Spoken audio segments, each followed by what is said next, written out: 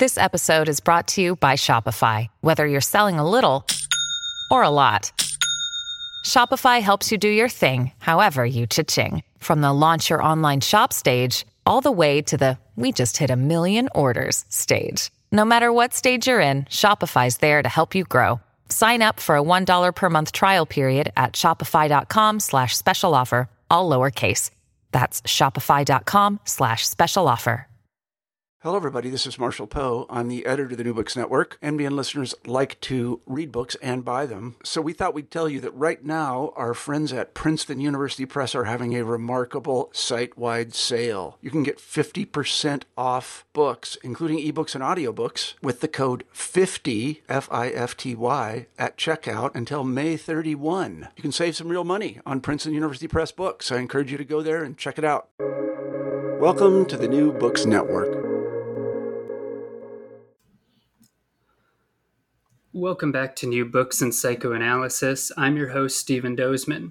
Engaging with one's patients is one of the most complicated aspects of being a psychoanalyst, going well beyond simply processing information and spitting out a ready-made answer for them. It involves learning how to listen, slowly teasing out insights, speaking not only the right words, but with the right tone, creating an environment where a trusting relationship can be fostered. While much of this comes with time and experience, much can be learned by thinking critically about the mechanics that go into good analytic practice. Here to discuss some of these is my guest today, Mark Winburn, here to discuss his recent book, Interpretation in Jungian Analysis, Art and Technique, published by Routledge in 2019. Placing interpretation at the center of the practice, Winburn develops the creative and expressive elements of analysis, the importance of being attentive to language, the ways metaphors can be used to engage at a deeper level, and how a connection can be forged between an analyst and analysand. Clearly written and filled with lots of useful examples, the book will be of interest not only to analysts looking to better understand their craft, but to anyone interested in learning how to make better sense of oneself. Mark Winburn is a Jungian psychoanalyst and clinical psychologist. He is a training analyst at the C.G. Jung Institute in Zurich, Switzerland, and also sits on the editorial board for both the Journal of Analytical Psychology and the Journal of Humanistic Psychology, and is also the author of Deep Blues, Human Soundscapes for the Archetypal Journey and Shared Realities, Participation Mystique, and Beyond. He maintains a private practice in Memphis, Tennessee. So, Mark Winburn, welcome to the New Books Network. Thank you, Stephen. I'm glad to be here. Yeah, so we always like to have guests introduce themselves at the beginning. So could you maybe tell us a bit about your background and what your work tends to focus on? Sure. I've been a practicing psychologist for 33 years and a Jungian analyst for 20 years. And over the years, I've developed kind of a specialization in what we would refer to as comparative psychoanalysis, which is trying to understand the relationships between various schools of psychoanalytic thought. I also have a deep interest in the clinical process, which is what this book comes out of, and an ongoing interest in aesthetic experience, both within the analytic setting and outside the analytic setting. So those are some of my main things that I'm interested in. I'm currently working, editing a book for a Romanian colleague, Lavinia Translescu, who's done a series of interviews and will be publishing that with Routledge sometime in 2021. And then after that, I'll have a new book down the road within the next couple of years called Cultivating the Analytic Attitude. Wonderful. So to kick things off, one thing you emphasize that separates Jungian thought from some other psychoanalytic schools is the lack of emphasis on a particular analytic technique. So those often studying analysis will kind of learn a particular sort of approach to how to engage with their analysands, whereas Jungian analysts are unlikely to receive much training in these areas. On top of this, you point out that the Jungian literature on the topics you address consists mostly of scattered articles and essays. So to kick things off, can you give listeners a sense of where this lack of concern for developing a proper technique might come from? Sure. I wouldn't characterize it as a lack of concern as much as a different philosophy, which in general has led to certain influences on the training of Jungian analysis.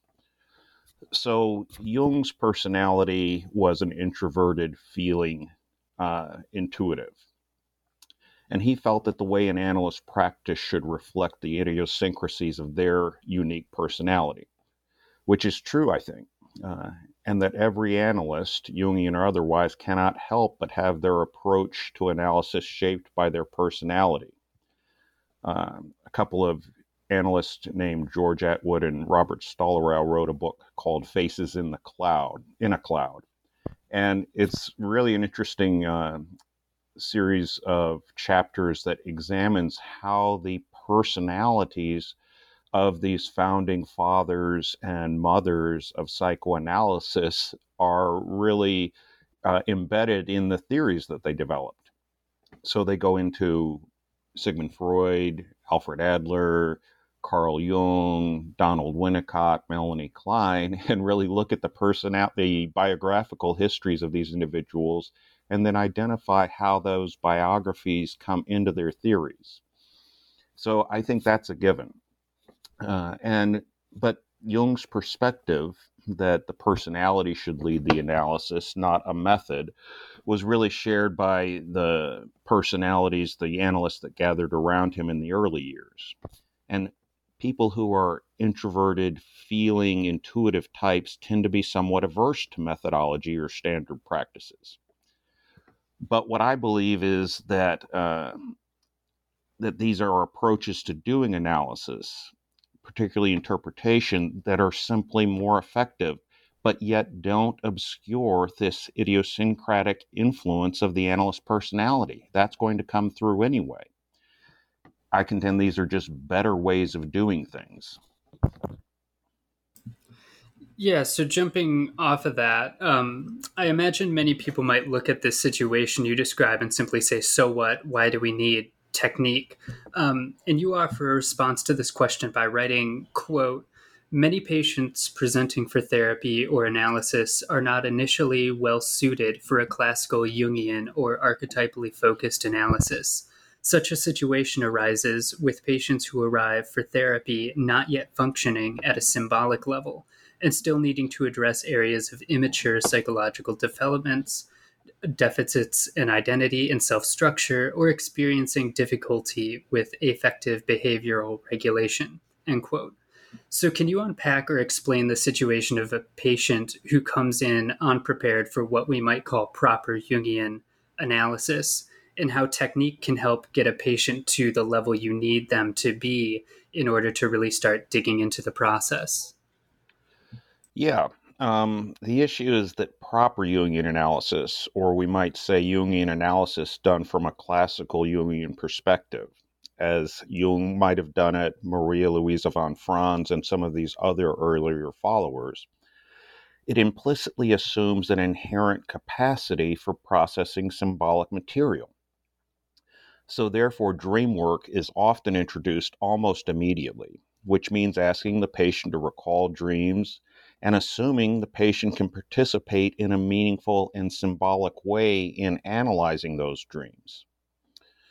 Or the introduction of a technique called active imagination, which was Jung's terminology and method for what he called dreaming while awake.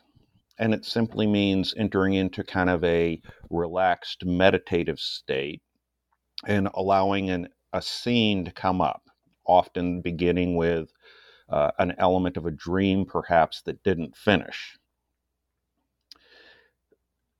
But some patients are simply unable to do either of these things, or will comply but don't derive any benefit from it. That's the problem.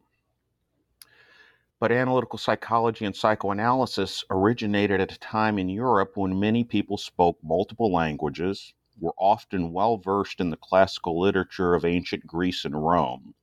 They grew up hearing Grimm's fairy tales and Aesop's fables. These influences alone shape what a person is able to process symbolically and imaginatively. While our technological sophistication has improved dramatically, Our symbolic imaginative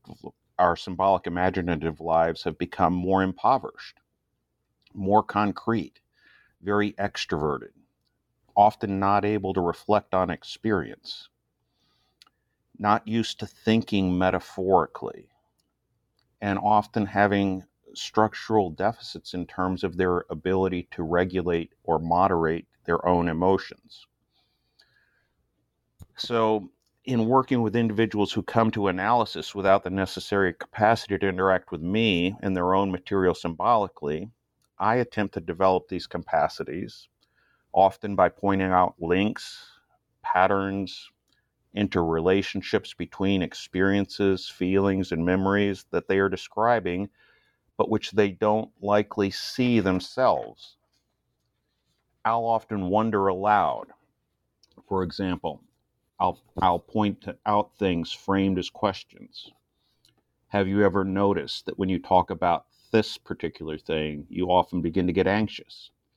So it's a way of helping them ease into a process that begins to cultivate this capacity for reflection, begins to generate an attitude towards what's going on inside that in some way is related to but independent of what's going on outside. This is the main thing that I think most people who come to analysis struggle with, is finding a meaningful correlation between what's happening in the world around them and their reactions internally. I think that's probably enough on that. Yeah, I think you set that up really well. So, working our way into your own account of interpretation, metaphor comes up as a key element of the therapeutic process, since patients will often use metaphors to unpack their situation. But for you, rather than simply getting past the metaphor, you often try and work with it, developing it in various ways and creating a sort of poetic dialogue. So can you explain how you see metaphor working here and how you try to integrate it into the therapeutic process? Yeah, metaphor has really become an important part of what I do. And while it was there at the beginning, it's grown and grown over the years of practice. And I've really come to see metaphor as the central mechanism by which analytic therapy progresses. So I relied on a lot of research on metaphor from the neurosciences, cognitive sciences, and philosophy to develop a deeper understanding, particularly the work of Philip Davis, who's actually a Shakespearean scholar, Mark Johnson, George Lakoff, and Mark Turner, who are cognitive scientist philosophers. And they all have done research which confirms that we use metaphor constantly all of the time to process our experience, both our somatic experience and our emotional experiences. Because these things don't often have rational explanations, we rely on metaphor to find a way to communicate them. And it occurs spontaneously. You know, when somebody says, my head's about to explode, they're creating a metaphor. When they say, my back is against a wall, they're utilizing a metaphor. And our patients do this all of the time if we have an ear to listen for it. In fact, we're walking around doing metaphor. It's almost hard. You can't get through a day without engaging in metaphor, but we don't often recognize it. Advertising relies on metaphor all of the time to convince us that we need something that we didn't even think we needed. So they're cultivating desire through metaphor in a very strategic way. So let me give you one example of some research that Phil Davis did at University of Liverpool, which was completely fascinating. Even though he's a Shakespearean scholar, he wanted to understand, why has Shakespeare's words had such an enduring, powerful effect on Western culture. And so he went to the neuroscience department at the medical school there and said, hey, could we do some collaborative research? And what they ended up doing is they got some volunteers to read passages from ordinary prose, like articles from magazines and newspapers, which are typically not framed in metaphorical terms, and then to read passages from Shakespeare. And they did this while they were in a functional MRI machine, so they could tell what was happening in the brain. And the brain, when it's reading ordinary prose, is completely responding differently to the material than when it reads Shakespeare. And Shakespeare relies heavily on metaphor in his writing. And so the way Phil Davis says it kind of colloquially is he says metaphor is like a rocket booster for the brain. It lights up like a Christmas tree. So that tells us that we are actually optimized to receive, process, and communicate most deeply through metaphor. So the way this comes back to the Jungian world is Jungians study myths, fairy tales, religious systems, and alchemy as a very integral part of their training. But it's tied to the idea of archetypes and the collective unconscious. While those things might be true, there's some discussion going on right now. The concept of archetype and collective unconscious is really being reevaluated in a significant way by contemporary Jungian analysts. But what I contend is that these things are not important or not solely important because they're archetypes or come from the collective unconscious. They're important because they're metaphors. And all metaphors help us process and express and contextualize ourselves within our experience. I think I'll stop there. Yeah, so to get closer to your account of interpretation, you outline a 4-step interpretive cycle composed of confrontation, clarification, interpretation, and then construction.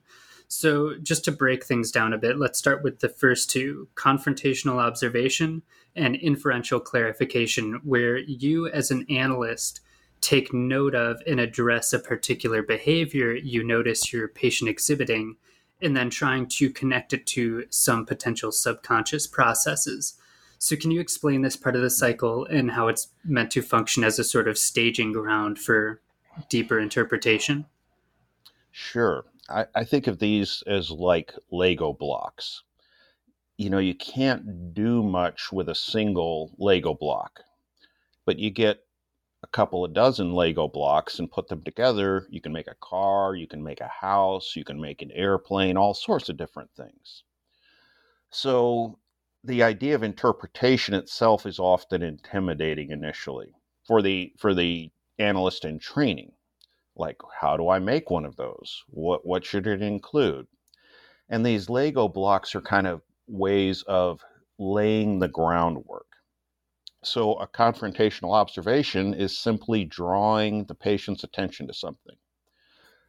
One example I like is, for example, let's say a woman who comes in and sits in the chair and places her purse on her lap in every single session, never sets it down. Now, initially, I might just say, have you ever noticed that you always keep your purse in your lap? I'm just asking her whether she has or hasn't noticed that. That would be a confrontational observation. Now, if I add something to that, a possible motivation for that behavior, I notice that you keep your purse in your lap in each session. I wonder if this is a way that you make yourself feel safer during our sessions. So that would be a inferential clarification because it's adding a possibility to the observation. It's not saying why that behavior is there. The why would be the content of the actual interpretation.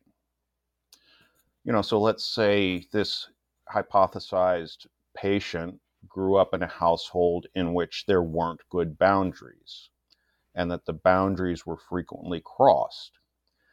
And let's say I wanted to make an interpretation that linked this, all three of these things, the observation, the inference, and the interpretation. Then I might say, I have a feeling that you keep your purse in your lap, which is a way of establishing a feeling of safety because it creates a kind of boundary between us, something in between us that serves as a buffer, perhaps in a way that relates to the way there weren't many boundaries in your house growing up, that the members of your family could cross your boundaries often and in ways that were painful to you. And you had to find some way of coping with that boundary crossing. Now, that would be what I would consider a full interpretation, which links a behavior, a feeling, and a motivation underlying the behavior. Let's see. I think taking it in this stepwise fashion of not trying to do it all at once initially is kind of like tilling the soil. If we make some of these deeper interpretations right off the bat, we're not really respecting the patient's established ways of coping. These patterns are there for a reason.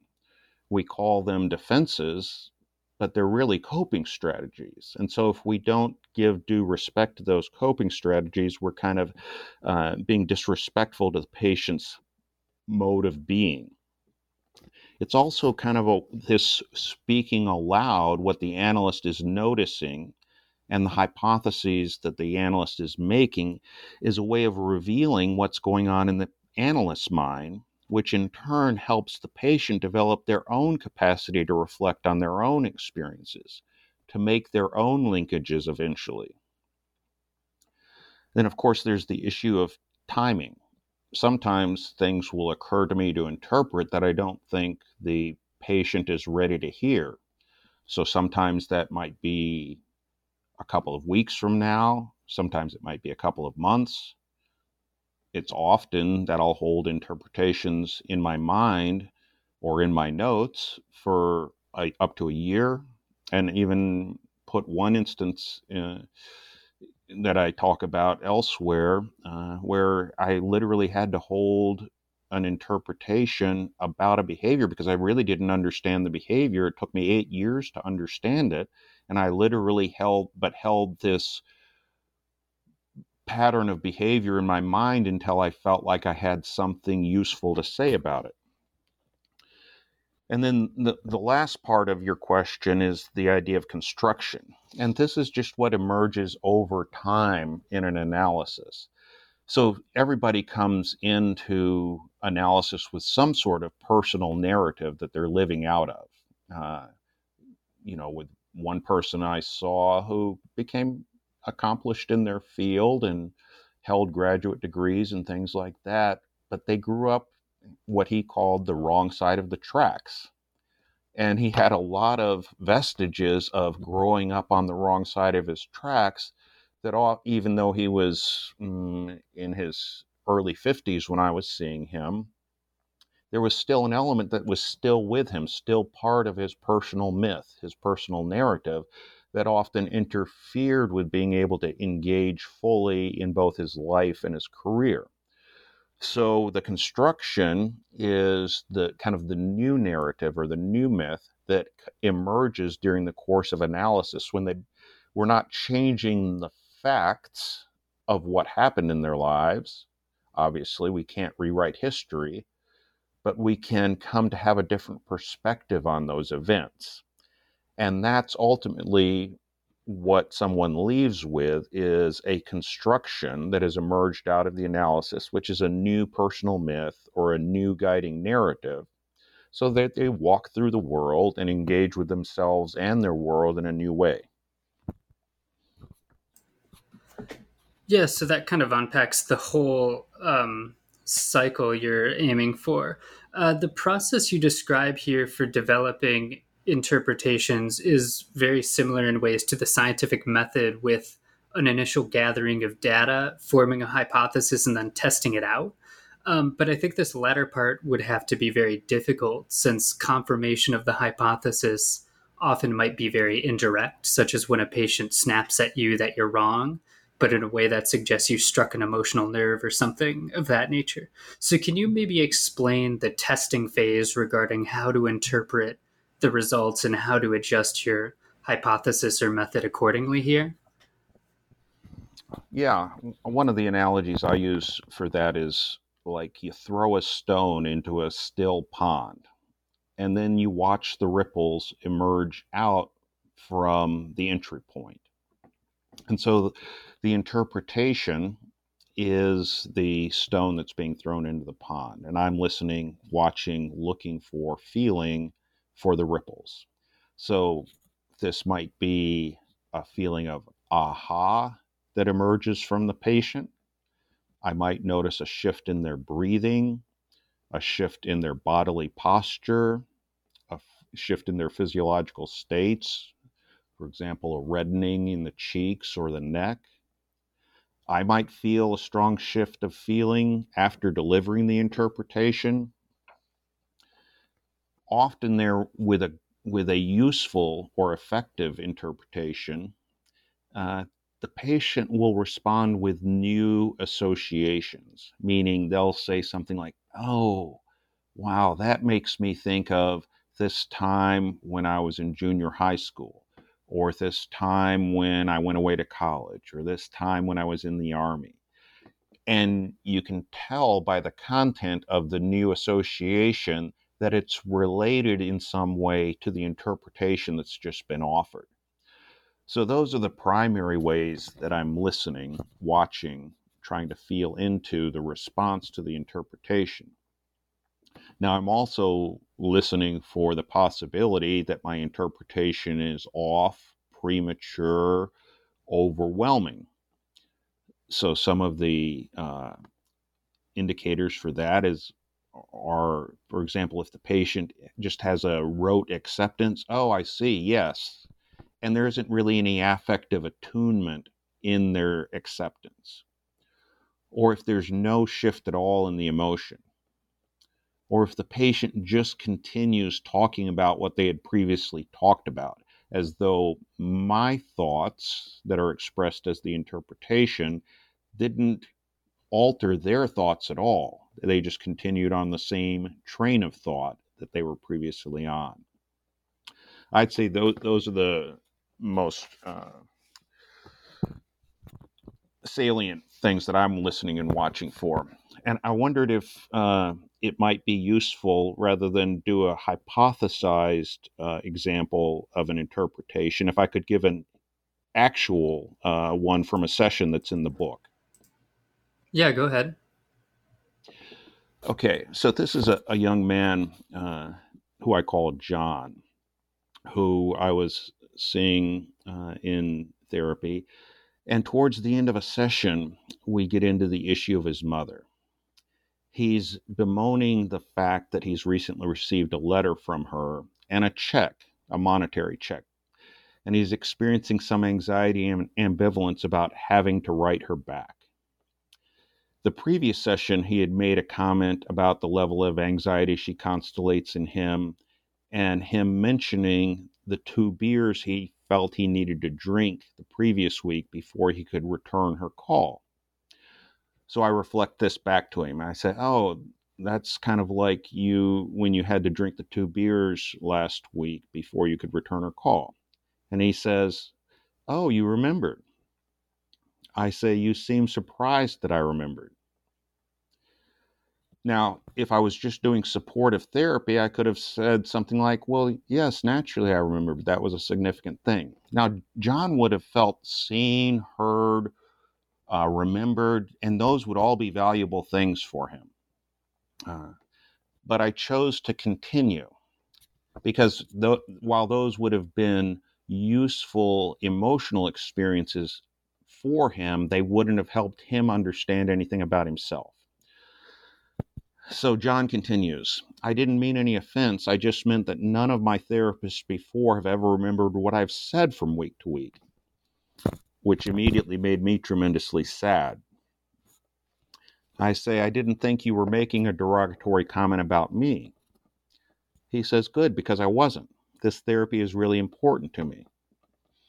Now I begin an interpretation.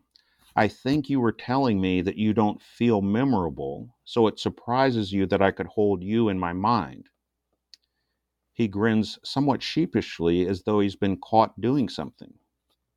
He says, well, I know you see a lot of patients and it must be hard to keep all this stuff straight.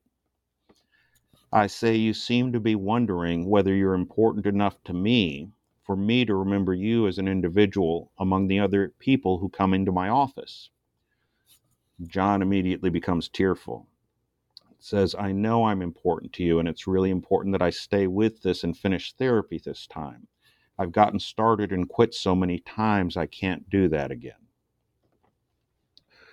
So hopefully you can hear from that exchange that now I've given him some information about his own experience, not what I'm doing with him, but this idea that he doesn't feel memorable. So he's caught by surprise that I would remember. That's the interpretive piece that would have been left out if I had merely stayed with a supportive acknowledgement of remembering him. Yeah, so turning to the analytic attitude, you outline a few key elements to your approach, but one thread I noticed that seemed to be in play throughout this particular chapter is that a Jungian approach stands in stark contrast to certain elements of what I've read about in maybe like Freudian thought. So there's, for example, his emphasis on psychic reality and metaphor or narrative, skepticism of an overly deterministic biology, and encouraging the analyst to be a bit more emotionally involved, as you've been discussing, in the process rather than emotionally detached, as Freud at times encouraged. So can you give us a sense of what you develop here and how it sets a Jungian approach, or maybe just your approach, apart? No, I think it is certainly a Jungian approach, and Jung was a pioneer in this area. He felt deeply and states numerous times that the analyst must also be involved and impacted by the process of analysis. Shaped, changed, challenged, deepened. Now, he's not talking about sharing a lot of intimate details about one's life with one's patients. He's talking about being present emotionally, not being the distant observer, distant detached observer that Freud has kind of been characterized as at times. And I think there was some truth to that, particularly as psychoanalysis developed in the United States from the 1920s through the early 1970s. That was really, that caricature was actually fairly accurate in many areas. But there were other early collaborators of Freud, particularly Sandor Ferenczi, who also advocated along similar lines. Jung described it as the idea that there must be some sort of chemical reaction between analyst and patient for there something to be truly transformative to happen. And you can't do that if you're trying to hold yourself out emotionally from the session and just make observations. You have to use your own experience. So I think this is deeply connected to Jung's perspective, but it's really come into play in contemporary psychoanalytic circles as well, particularly the relational and intersubjective schools of thought, which both point to Heinz Kohut's self-psychology as an important contributor to this shift away from this old perspective or old caricature of the analyst as objective but distant. And I don't really know personally any of my colleagues in the field who still believe in that old perspective. So one thing that comes up at several points in the book, and that helps set Jung's approach to analysis apart from others, is his theory of complexes, which you describe as a sort of fragmented psyche within our psyche that can exert various sorts of pressures from within. Although even that description you make clear doesn't do it justice, since it seems to isolate them, whereas in reality they have this way of kind of scattering themselves throughout our inner or emotional life. So can you explain what a complex is and how analysts are supposed to engage with them? Well, one of the metaphors that's used to talk about complexes is the idea of a solar system. So, in the solar system, the sun's the center of the solar system. Our sun is. And Jung would say the deeper self or the transcendent self is the center of the solar system. But around that sun are all of these orbiting planets. The ego complex, which is the center of our conscious identity. He would say there's other complexes, what he termed the anima and animus, the mother complex, the father complex, the child complex. Really what these are is a kind of grouping of feelings, memories, bodily states, defensive patterns, cognitive sets around a particular person or theme. So it has a lot of similarities actually to British object relations theory that came out of Melanie Klein, Donald Winnicott, Harry Guntrup, and Ronald Fairbairn. The difference is that an object relations theorist wouldn't talk about, for example, a father complex, an authority complex, whereas a Jungian might talk about an authority complex or a money complex, which just means, for example, a money complex would be that somebody has a particularly strongly constellated set of feelings and patterns of responses around money. So, like the idea of Depression era children who grew up always being told that they needed to save. And then as adults perhaps had much more discretionary income, but then still have trouble spending money on what they perceive as luxury items or items that are not necessary. So that person, from a Jungian perspective, would have a money complex. So these all operate in kind of a network, and the idea is to try to understand the relationship between the various complexes. So somebody who has a money complex, perhaps they received a lot of messages about money from their father. So they might internalize that as both around money, but it's also connected to how they've internalized father. So there's an overlap between the money complex and the father complex. Certainly all of us have had the experience of being children. We can't get to adulthood without being children. So in some way we've internalized an image of ourselves as children and what we were like as children. And that continues to shape and inform our present day feelings and decisions and behaviors. So naturally, a child complex can't operate independently of a mother and father complex, even if the mother or father weren't present in the household. The innate assumption that we kind of come out of the womb that we're going to encounter these two beings, a mother and a father, is, you could say, is instinctual. Jungians might call it archetypal, but in one way or another, we anticipate the discovery of these two beings.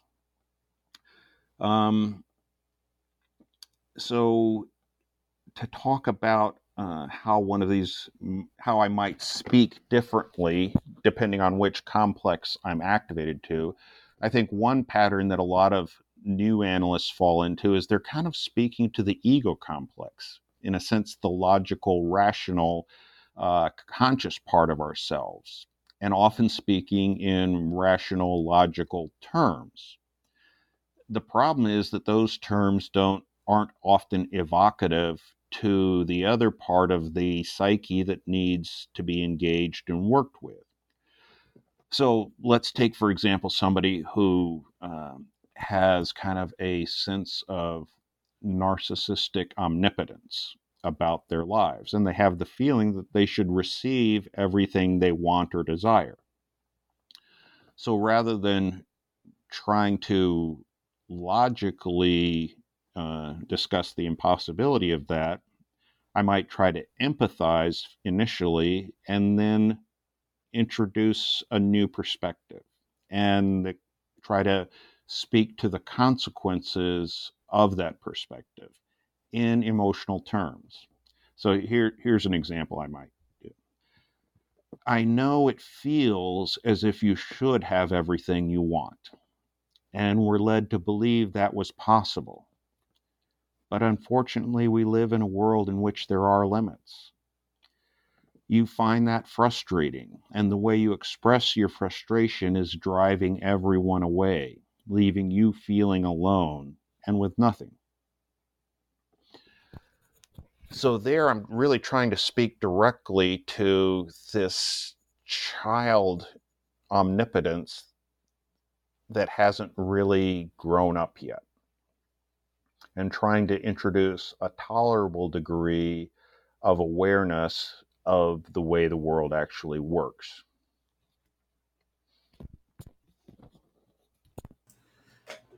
So, another key element of Jungian theory is the archetype, and you bring up what you call archetypal amplification, a way of trying to connect individual patterns of behavior to a much broader horizon of experiences so as to help open up the patient to a broader spectrum of potential emotional experience. So, can you explain this process a bit? Sure.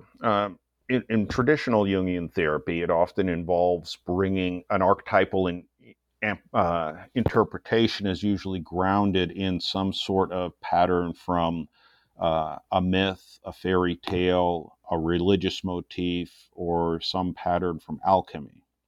So, like the old Greek myth of Sisyphus, who's punished for his hubris by being condemned to forever push a stone up a hill, only to have it roll back down again and him having to start over again the next day.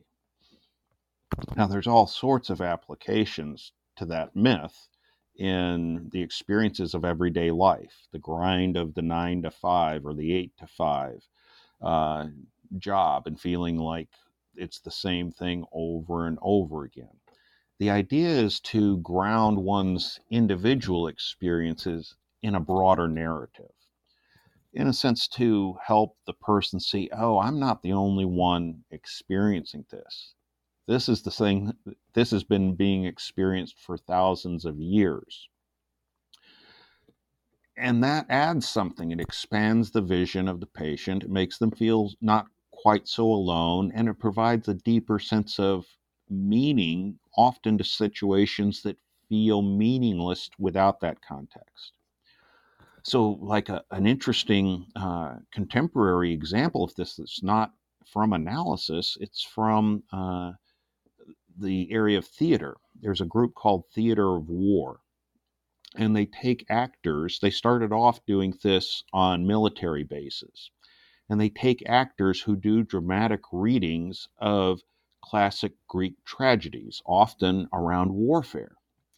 And when these plays that are thousands of years old are read aloud to these military families, both active duty soldiers and their families, there's often a great deal of resonance where people can hear the longing for their loved one, the grief for the loved one who doesn't come home, the nightmares that the soldiers in ancient Greece suffered when they would come home from war, and were essentially what we're talking about is post-traumatic stress disorder. And when people can see these things coming alive in the theater, in these dramatic readings, then they can relate their own lives to these broader themes. And they've actually gone now beyond theaters of war to other contemporary issues such as stigmas, loss of empathy, development of compassion, the capacity to approach deeper issues. So I'm sure they're going to have things that are emerging around the Black Lives Matter and the racial issues, immigration issues, things like that. It's really a fascinating project that I think really illustrates well what Jung was onto when he when he emphasized the importance of these archetypal themes to individual therapy. You turn to the concept of reverie, which you describe as being a sort of calm emotional attentiveness. Particularly important to this idea is the way reverie works with the relationship between the analyst and patient, since it almost seems to function as a sort of condition of possibility for deepening the connection between the two. So, can you unpack reverie's function in the therapeutic process? Yeah. In the one of the other books you mentioned, Shared Realities, I talk about this at greater length. And I use the analogy of watching the clouds together. So most of us have had the experience of, as children, of lying on our backs on the grass on a summer day, or perhaps on the concrete if you grew up in a city, I don't know. But and watching the clouds, and there's no particular purpose, right? You're not going to do anything with it, but it fosters a sense of being together, letting our imaginations wander as we try to see something in the clouds, which naturally are ambiguous and don't often have a particular form, but our minds kind of give form to them in some ways, to the shapes that are already there. So I think what it does is it increases a receptivity for unconscious to unconscious communication. In other words, that the patient and the analyst are communicating outside their conscious awareness. What happens often is that there are greater experiences of synchronicity.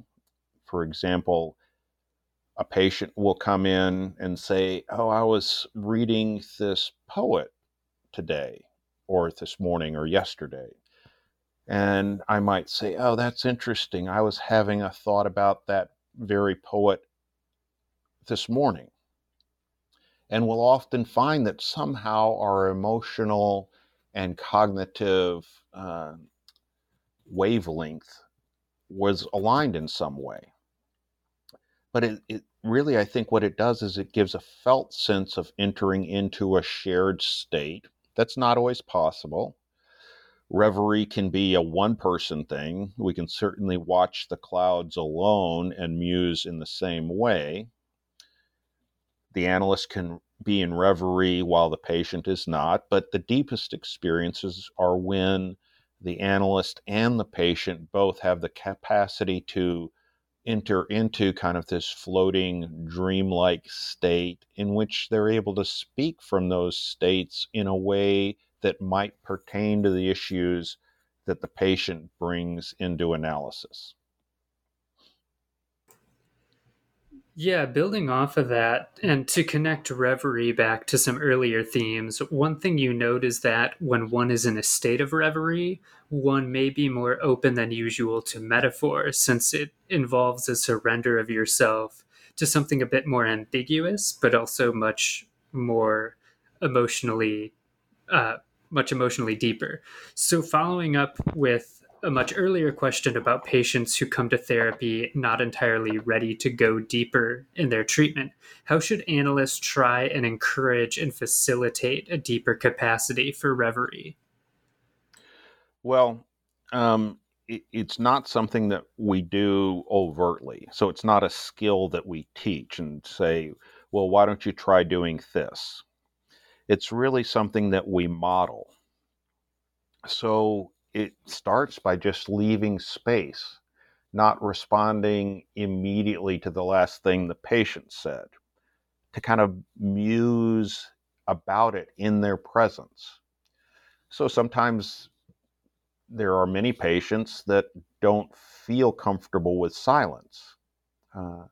And so I might notice that they're getting visibly antsy or anxious as I'm remaining silent. Now, I'm not silent for minutes at a time. It might be 30 seconds as I'm reflecting on what they've said and what I'm feeling in response to it. Sometimes they might ask, what are you thinking about? And I might share a little bit about what I'm thinking about and see how they respond to that. And then I might say, it seemed as though my silence was making you anxious, and we might delve into that. So there's nothing really in particular I'm going to say, okay, reverie is important. Let's do some reverie now. It's more something I model, and that I kind of try to leave openings for them to participate with me in that. Sometimes I do something more overtly and say, well, what if you were to imagine blank? Or I might say, if you close your eyes and tried to let something come up, what do you imagine it would be? And then they might close their eyes and they might actually see what comes up. So it's kind of like giving permission, in a sense, to go into this state rather than encouraging someone or teaching someone. It's actually a state that we naturally want and need. In the neurosciences, it's called the default mode network, which we actually need to replenish our creative capacities, to have this non-directed state, as opposed to another mode of operation that they call the task-specific mode, when we're thinking about what do I need to get at the grocery store. And so it's actually there both as a psychoanalytic concept, but the support for it's also there in the neurosciences. Turning to confrontation, you connect it with Jung's idea of syzygy, or the tension of opposites, as a way of unpacking how analysts need to not only create a relationship between themselves and their patients, but also how they often have to work to create a balance within themselves in order to respond to a greater spectrum of their patients' needs. So can you unpack Jungian syzygy and what analysts should take from it in their own practice? Sure. Syzygy is simply Jung's term for the tension of opposites, which is really foundational to Jungian analysis. So it comes out in the idea of the mother and father complexes are the what's referred to as the parental syzygy. The animus animus are a syzygy. And it's one of the most fundamental aspects of practice. I'm always listening, watching for the tension of opposites that might be emerging, or where a tension of opposites is missing, where the attitude of the patient has become too one-sided, good and bad. You know, that's a common one. I'll say, it seems like you can only think about experiences as either being good or bad, and that there aren't any other possibilities for thinking about experiences. I might be looking for ideas about hard and soft, masculine and feminine, passive and active, receptive and penetrating. And so I'll try, when somebody's only speaking about one side of something, I'll try to highlight the absence of the other side. Sometimes it will be something like, I notice we really only talk about your mother. I wonder what's happening with your father. Or I might say, thinking about sense of self-agency, I might say something like, it seems like you always feel like something is happening to you.